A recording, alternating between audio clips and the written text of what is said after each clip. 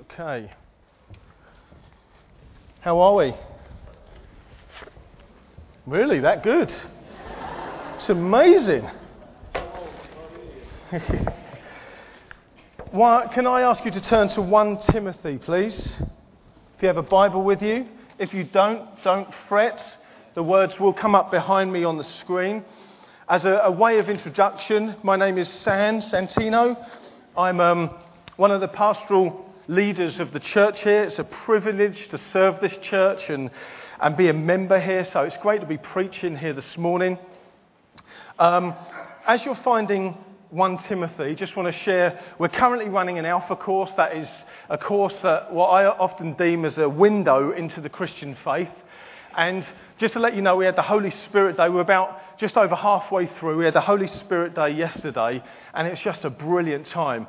My friend Dave and Claire are co-leading it with me, and we've got I'm not just saying this, we've got a phenomenal team, and we've made phenomenal friends on the course. You're a great gang, and I see many of your faces here this morning that are currently on Alpha. But again, yesterday we had another lady respond to Jesus, become a Christian, and you're here this morning. And we had, which is, man, heaven's rejoicing, right? And we had a couple of people baptised with the Holy Spirit. So that's like the cherry on top.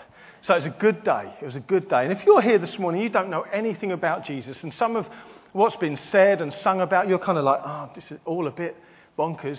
Come and speak to me afterwards. Come and speak to myself, and there'll be some friends down here at the front, members of the church that you can talk to.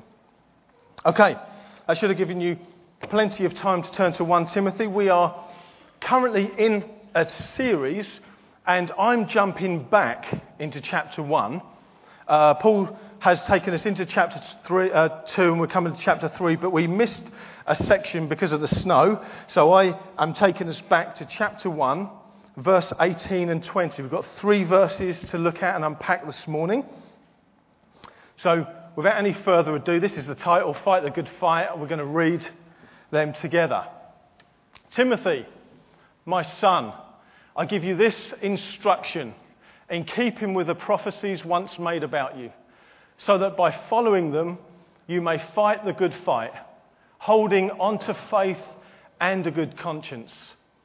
Some have rejected these and have shipwrecked their faith. Among them are Hymenaeus and Alexander, whom I have handed over to Satan to be taught not to blaspheme. Let's pray, shall we? Heavenly Father, what do we say? We love your presence. We absolutely love your presence. There's nothing like it, church, is there? Nothing like the presence of God. Nothing like the Son who has rescued us from our sin. Nothing like the Holy Spirit that just comes and speaks and directs. So I ask you'd speak and direct me today, Lord. I pray, as Adrian said, would you change lives? Would you speak to us today? For Jesus' good name. Amen. Amen. This morning, I'm going to break this down into 2 sections. The first section, I'm going to just walk us through this text. I'm hopefully going to teach it as best I can. And in the second section, we're going to apply it to our lives. So what I want to do is teach it and then look to apply it. Firstly, what do they say? What do these 3 verses say? Jen, if we can leave them up on the PowerPoint behind us. Just if you haven't got your Bible, you can look and follow along with me. Verse 18 starts by saying, Timothy, my son. We can miss that. Timothy, my son. There's such affection between these 2 men. Such affection, father and son-like affection, a real knowing of each other, genuine relationship. Paul has walked alongside this guy, Timothy. He's walked alongside him. He's nurtured him. He's mentored him. He's seen him through into church leadership, into helping elder and pastor this church. Paul is responsible. It's God, of course, but Paul has been a spiritual father, a mentor in the faith. So he's writing, Timothy, my son. I'll give you this instruction, or this charge, this order. That's a language that we would probably be familiar with. Paul, as a father, spiritual mentor is saying to his son in the faith, I give you this order, this charge, Timothy. I want you to listen to me very closely. Because what I've got to say is really, really important. What I've got to say is in keeping with the prophecies once made about you. What is prophecy? Now, what I'm not going to do is go down a trail, and this is not a themed preach on prophecy. The different levels of prophecy and what prophecy is and what it isn't. What I want to do is stick closely to this text and look at what Paul is talking about when he's talking about prophecy in relation to this. So what is prophecy here? Basically, God speaks. God speaks. And he speaks to an individual through individuals. And that's what we believe prophecy to be today. That God speaks. He speaks to us through one another. Not necessarily word for word. I want to be really careful here. It's not like an identical, the cat sat on the mat. And it just, so is that mat or hat? What? It's an essence. It's hearing the heart of God. It's hearing his purposes and plans. And he uses weird and wonderful vessels like us to speak through. So what are the prophecies once made about Timothy? Well, we're not exactly sure. We get very good clues through the scriptures. Timothy had hands laid on him from Paul. Now, if you're new here, if you're not a Christian, what are you talking about? Hands laid on you. Well, very often we see in the scriptures that someone would lay their hands. It's like a conduit or a vehicle, or it's the way God does things. There's hands laid on and people pray and God moves. So it says that Timothy had hands laid on him from Paul and other elders. In 1 Timothy chapter 4, verse 14, Paul says, do not neglect your gift. Timothy, don't neglect your gift, which was given you for a prophetic message when the body of elders laid their hands on you. So there's a group of elders that gathered around Paul, laid their hands on him, and God spoke. God spoke prophetically to Timothy. And this speaking was an equipping, it was an empowering, it was a calling out to lead. Timothy is called to lead a church. He's not like, who will do? Tim. Timothy will do. Dan will do. No, there's a calling. There's a calling out. There's an equipping. There's an empowering. Let's liken it to our own church here, Paul, who leads us. He's our lead pastor. He's not just the one that the lot fell to. We flicked a coin. It's Paul. He's the one that God has called. He's the one that God has equipped. Equipped. Many of you know, yeah, I'm with you with equipped. For the task ahead, Timothy has been called and equipped, and it says, speaking of God. Timothy is saying, Timothy, my instruction is in line with this. My instruction is all in accordance with what you've heard God say to you.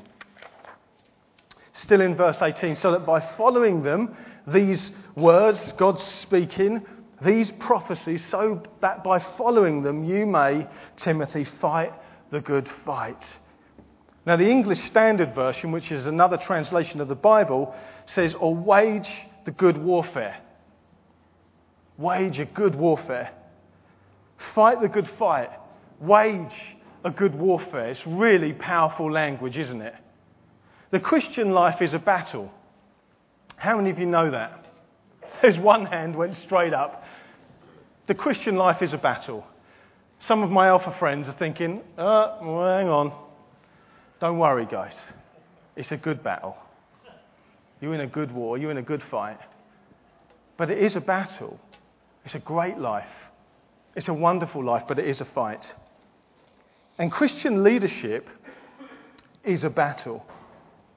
False teaching is coming into this church that Paul is encouraging Timothy to lead, that Timothy is leading. False teaching is creeping in. And Paul is encouraging, no, he's not, he's instructing Timothy to fight. It's not a, how's it going, Timothy? Just sit back, chill out, enjoy the grace of God together and just float along. and let whatever comes in come in, because God's love, he'll sort it out. No. Paul is very specific. He says, fight. Timothy, you fight. And you fight the good fight of faith. Timothy, you stand strong. You stand strong in the face of danger, in the face of challenge, in the face of conflict, discouragement, difficulty, and you fight against it. You fight against anything that compromises the true gospel of grace, which is the Lord Jesus Christ. Anything that is coming in to pervert you away from the true gospel that is Jesus, you fight. So King's Church, I want to exhort you in the same way. Anything that comes in to pervert you away from Jesus Christ, you fight. Not fisticuffs. It's a spiritual battle. You use your spiritual muscles, the Bible, the Holy Spirit, and you fight. How's Timothy told to do this? Verse 19, by holding on. Holding on to two things, faith and a good conscience. Firstly, faith, holding on to faith. And I don't think it's a holding on for dear life, like, oh, faith. Like you're holding, it's a fighting holding on, if that makes any sense. If you know this is nailed into the ground and I'm standing on it. Faith, he's a man of faith.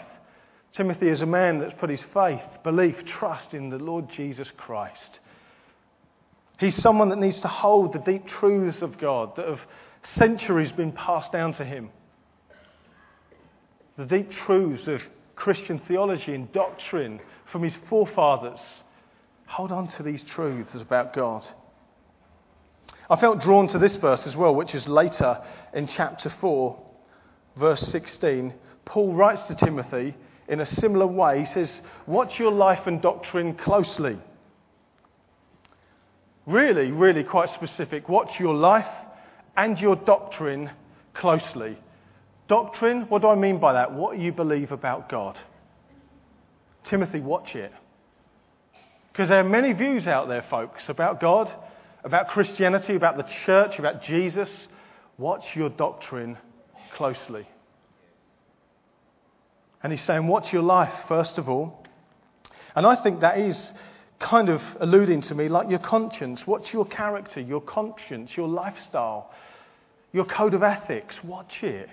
Watch how you live. Watch your doctrine. I think that's faith.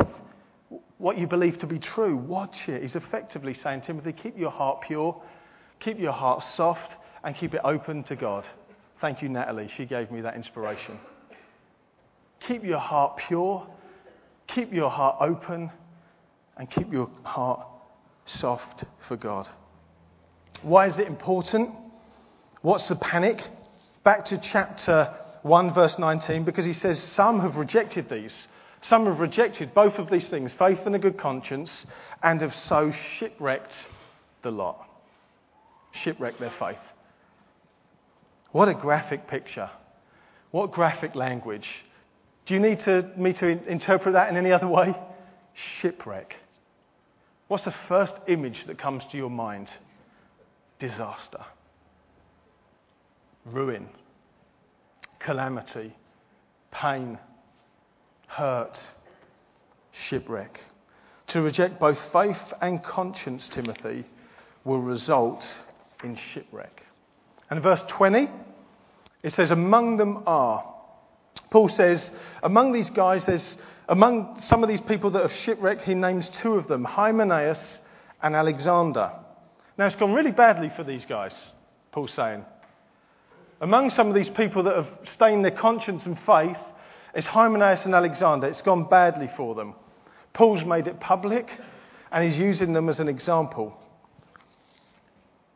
When we read this verse that's going to come, I want to be very careful how we handle that, and I'll walk us through carefully, I hope. Whom I've handed over to Satan to be taught not to blaspheme. The temptation to say, Ali, come up, let's just sing a song. Quick, sing a song, let's do something. whom I've handed over to Satan. These guys were among others that I've handed over to Satan to be taught not to blaspheme. In the ESV Study Bible, it says that they may learn not to blaspheme. Really, really in challenging verse. Handed over to Satan. What on earth does this mean? I believe it to mean correction, confrontation, and ultimately church discipline. I want to keep smiling at you this morning because I want you to catch my heart. I want to walk us into church discipline a little bit. I'm not going to stay there long, but I want to do it smiling at you because it's not a punishment. It's not punishment. As soon as we have a heart of punishment, we've lost the plot. God doesn't punish us. He doesn't treat us as our sins deserve. His love is never ending. The overwhelming evidence from biblical commentators and scholars alike, this is from yesteryear and today, is that what Paul is referring to here when he says handing over to Satan, he's referring to church discipline. So we're just quickly going to look at what it is and why it happens. What is church discipline? What is this handing over? It's where a person is removed from the church, put out of the church. Not out of the building. You know the church not to be a building. It's put out of the people. From the community, the shelter, the nurture, the protection, and the fellowship of God's church. The house where God dwells. Do you know the bonkers truth is God's house is here. This is where God lives. The earth is his, but where God loves to dwell is within his church. We're made up of living stones and we come together where God dwells by his Spirit. So this church discipline is a removing from the church, from the covering, the fellowship, the place where God dwells, the protection, the nurture, the safety, and handing over to the world. It's effectively saying, we've taken our hand. Paul's not saying, get out and a big kick. He's effectively saying, as your pastor, or Timothy, as their pastor, you take your hands off. And you say, you've made your choice. We love you, but our hands are off, and you now need to go that way. Which is Satan's arena. Handed over to Satan means the world, the God of this age, the God of this world has blinded the minds of unbelievers. Talking about the enemy. So handing someone over to the world is effectively saying, you're back over. Hey, if you don't want to follow us, then go and follow your own ways. Why do we do it? Why does it take place? Firstly, we need to understand the role of leaders, pastors or elders. So Paul's role here as our lead elder, our leader, is to lead us in love. He leads us in love. He lays his life down for us as a church, which is amazing. Do you ever think that way? Paul has laid his life down for us. He's a gift given by God. So an elder is someone given by God to the church to care for, to guide, to govern, and to guard the people. And to guard, like shepherds would. Picture a shepherd leading a group of sheep. This shepherd loves his sheep and he wants to nurture them well. He wants to lead them towards safe pastures. He doesn't want any of his sheep to go astray. Jesus uses that analogy. If one goes missing, the shepherd goes after him. That's how it's to be done. Not one sheep is to go missing. I love my sheep. So just like a shepherd would guard their flocks from wolves, from harm, from danger, that's the role of an elder or a pastor. It's to look after and guard the church, the flock of God, the sheepies that God has given. Sheeps. I heard someone go, sheeps. Making sure that wolves don't come in and want to have a munch. That's what it's about. Making sure wolves don't come in. It says in Acts, take heed of yourself and of the flock of which God has made you an overseer. It's the role of a shepherd is to watch his flock. And it's the role of an elder to watch the flock of God. So why does it happen? What warrants church discipline? I want to be crystal clear on this. I'm still smiling. I want to be crystal clear on this. The reason is for unrepentance, not a mistake. You need to hear me on that. Unrepentance, not a mistake. If it was about mistakes, none of us would be here. We wouldn't have a church. We wouldn't have a gospel, would we? It's not for mistakes. What I'm talking about is an unrepentant heart. What I mean by that is that a person who is part of the flock chooses to say, I'm living my own way. The person lives in complete compromise to the gospel. Ungodly, stubborn, unwilling to change, unwilling to see their error, unwilling to do anything about it, and unwilling to listen to instruction, causing harm to the flock, causing harm to themselves, effectively saying, I'm just going to not take any notice of you, I'm living my own way. What is the goal? There's always a goal. It's not punishment. The goal of church discipline or correction is that we see restoration take place. That the person sees the error of their ways. I've been false teaching or following this or living a life that is compromised. Oh man, what have I been doing? Like the son in the story of the prodigal. I'm coming to my senses and I'm going back to the Father. So that's the first thing. Secondly, that the person repents or turns from their ways. I'm making this right again. And thirdly, that the person is fully restored, welcomed back. Like the father in the story, my son. Get a cow, get a jacket, get some new shoes for him, get my best ring. They're home again. It's always restoration. So the heart behind it is love. I just want to read you a quick snippet from a book by a chap called Terry Virgo about correction. He says, correction must be done in love. A surgeon has one goal, to make his patient well again. However, he knows that there is a right time and a place for the operation. He doesn't just lop something off as he passes by in the corridor. And he knows that he must prepare himself well. He doesn't turn up drunk or disorderly at the operating theatre. If there's a problem with someone in the church, we don't put the matter off for 2 years. Neither do we say, it's about time I spoke to him and plunged in the knife. We react in a spirit of gentleness. This is a delicate operation. I've got to prepare myself well. I've got to prepare and pray for the right moment and setting. God help me to express love. The purpose of a spiritual authority is to bless and build up the flock of God. It should be done out of an outworking of love and devotion, of leadership, of people. I thought that was beautiful. The heart behind church discipline always needs to be a heart of love, mercy, and grace, with restoration the goal. First section over. You can breathe. Please breathe. That's what I believe these 3 verses to be saying. Now what I want to do is bring it down to our day. What do we do about it? How do we apply this? Do we apply it? Yes, I think we do.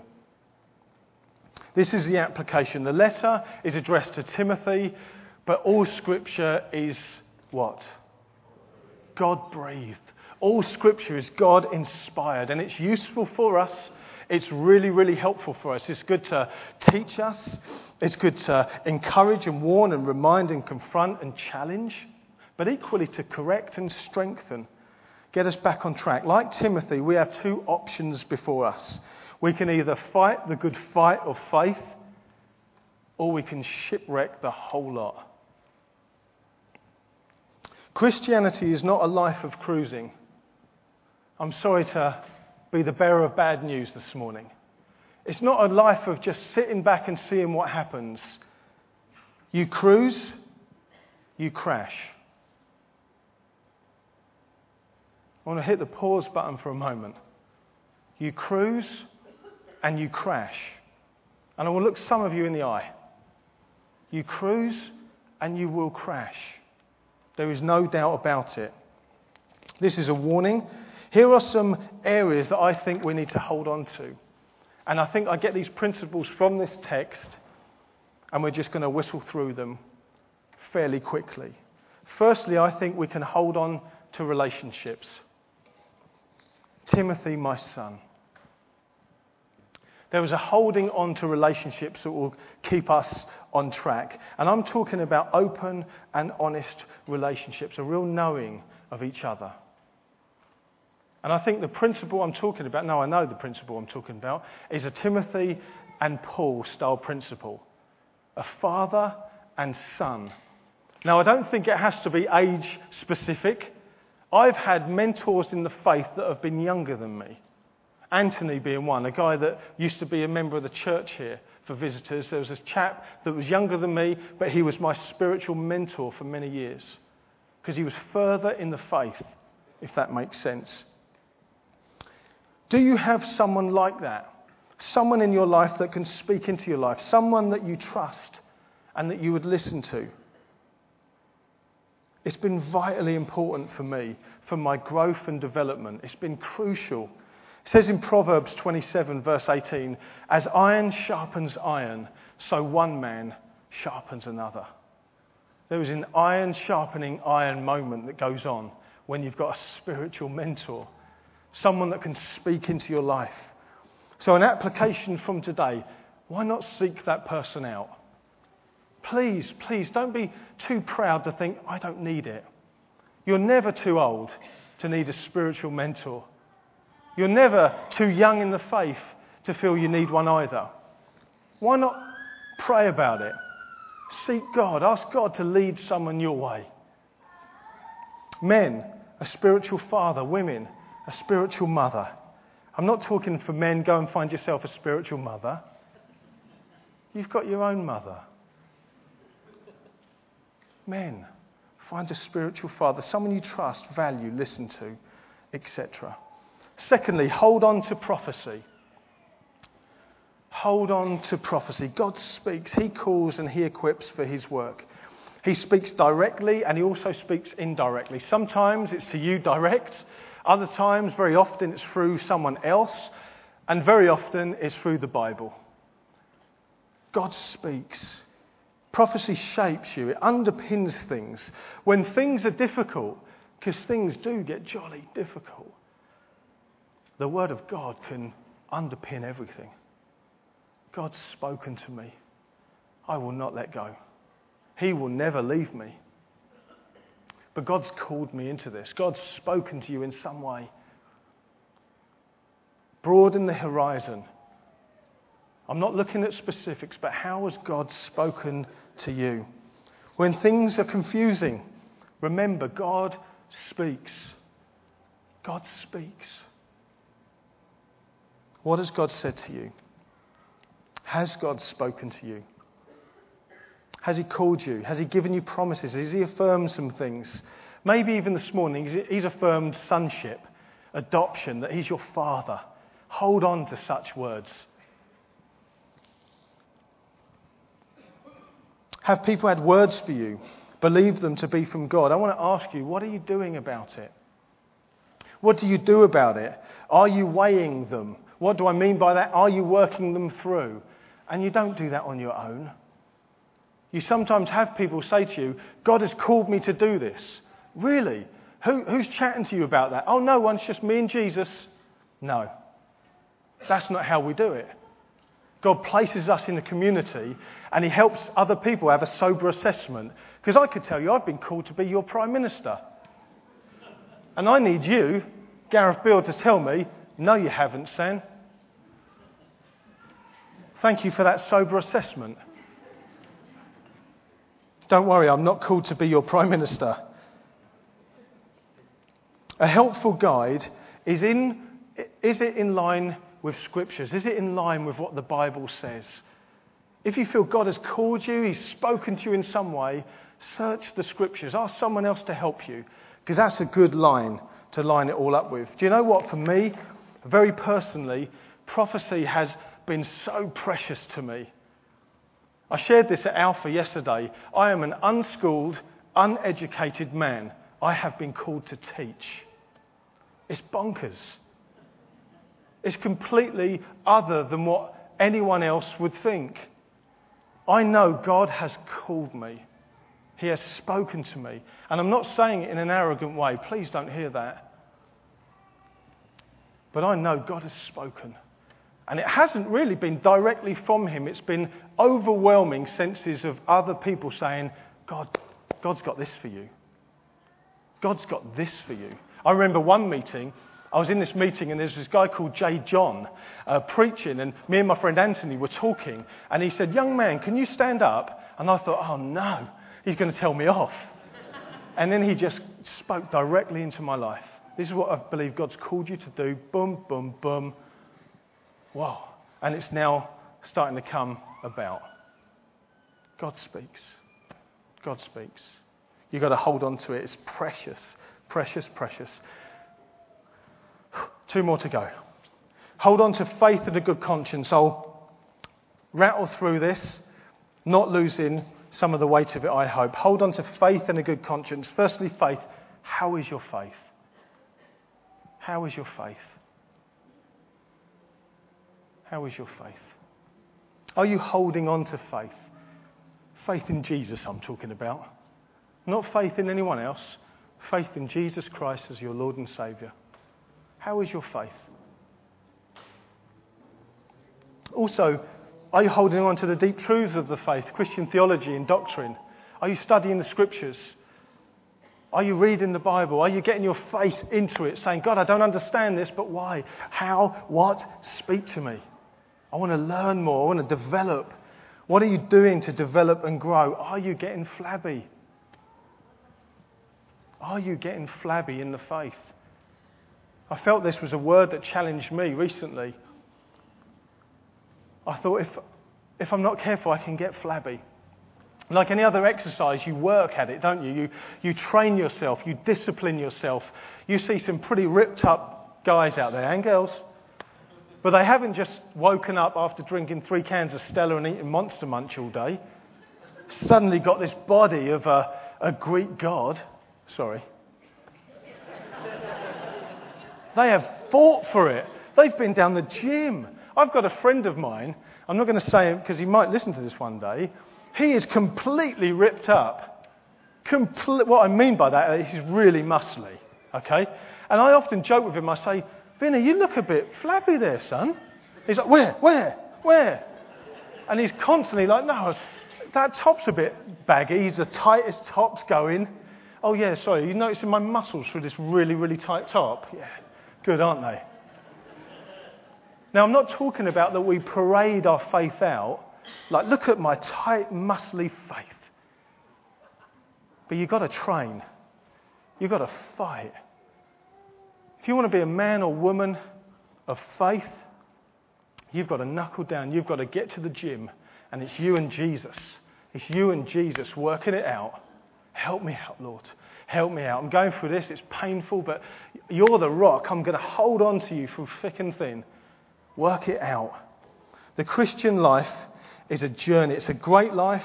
It's a great, great life. And we have wonderful promises. The best promises that money could buy. Well, money can't buy it. But it's also a battle, like I've said. And it's a battle of faith. The moment you gave your life to Jesus, my Alpha buddies, you signed up for war. We've got the T-shirts for you and everything. But you signed up to a battle. But don't worry, because it's been won. It's been won. He's alive. Like we've said on Alpha, Jesus died carrying our sins. He was buried in a tomb, and then he rose 3 days later, giving us salvation. The battle is done. But there's these little skirmishes that are going on, and we've got to fight the good fight. None of us are immune to false teaching. None of us are immune to following error. None of us are immune to shipwreck. We hold faith. What about conscience? I'll be quick on this. I think it's that thing that tells you right from wrong. We've all been born with a conscience. Before you're a Christian, if you are a Christian, you have a conscience. I'm not negating the Holy Spirit. I'm saying that conscience within you that goes, yeah, I'll go, oh, no. Right and wrong. ethics, morality, lifestyle, character, behavior, attitudes. When you're filled with the Holy Spirit of God, it just, boom, God rudders you his way. So the conscience is like the rudder in your life. As soon as you give your life to Jesus, the rudder is aligned to him.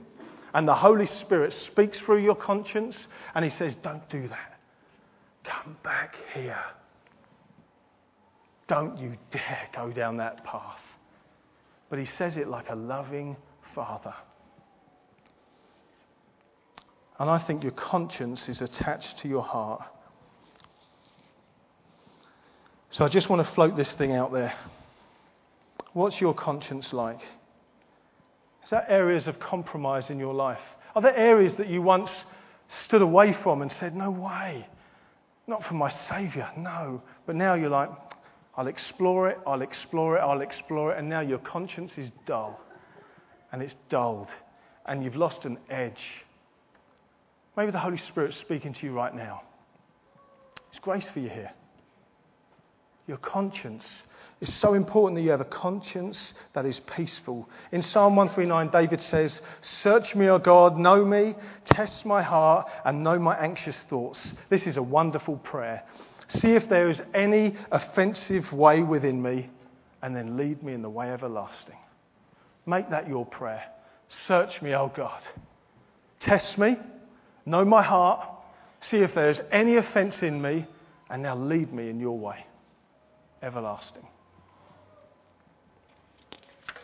Last one, and then we'll pray. This is the last one, and it's the one that holds it all together. Hold on to Jesus. The answer's always Jesus. I'm looking at our youth workers. The answer's always Jesus. Kids, what's the answer? Jesus. It's always Jesus.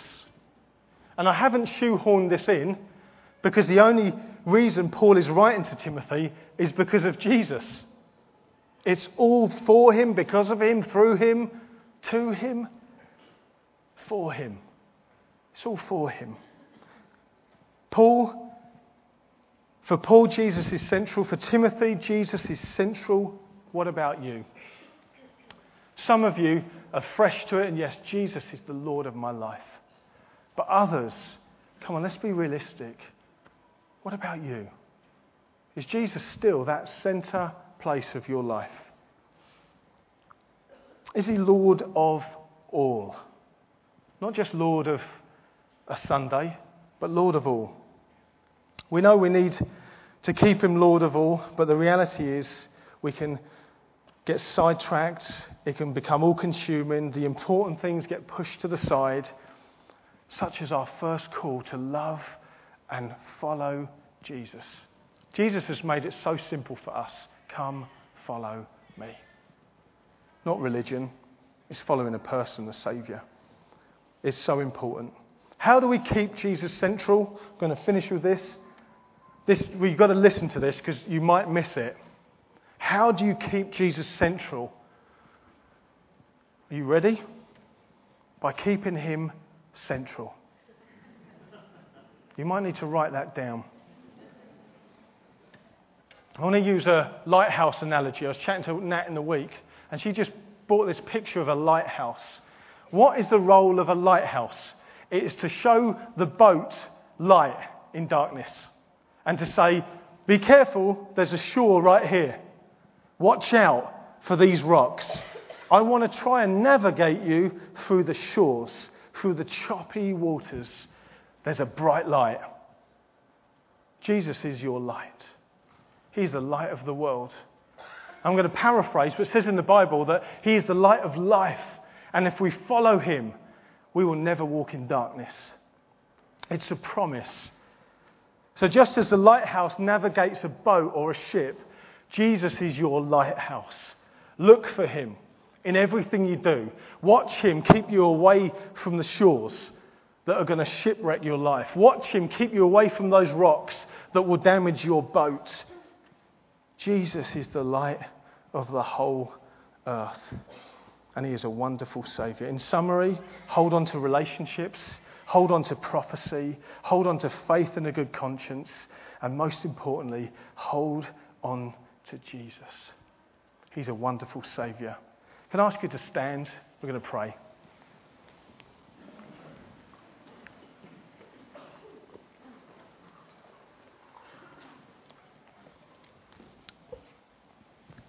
I can ask you just to close your eyes.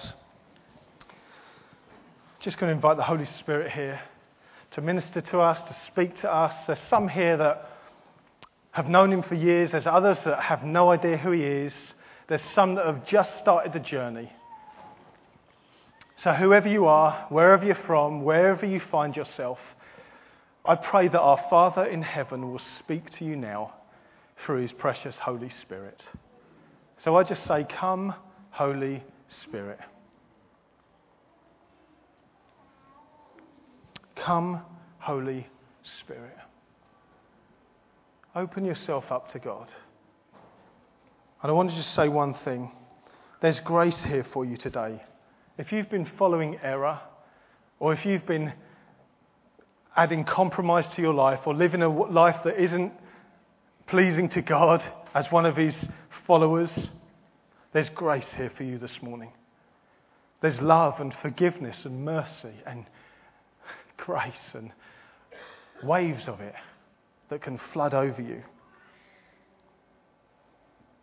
Let's all choose today to fight the good fight of faith, holding on to Jesus Christ. Amen.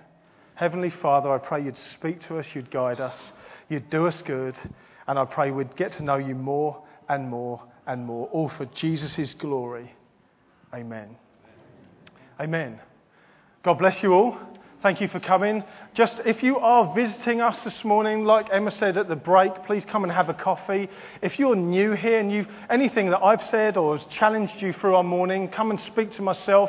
I'll be at the front here. And if you'd like us to pray for you for any specific issue, we'd love to pray for you also. Other than that, have a cracking rest of Sunday.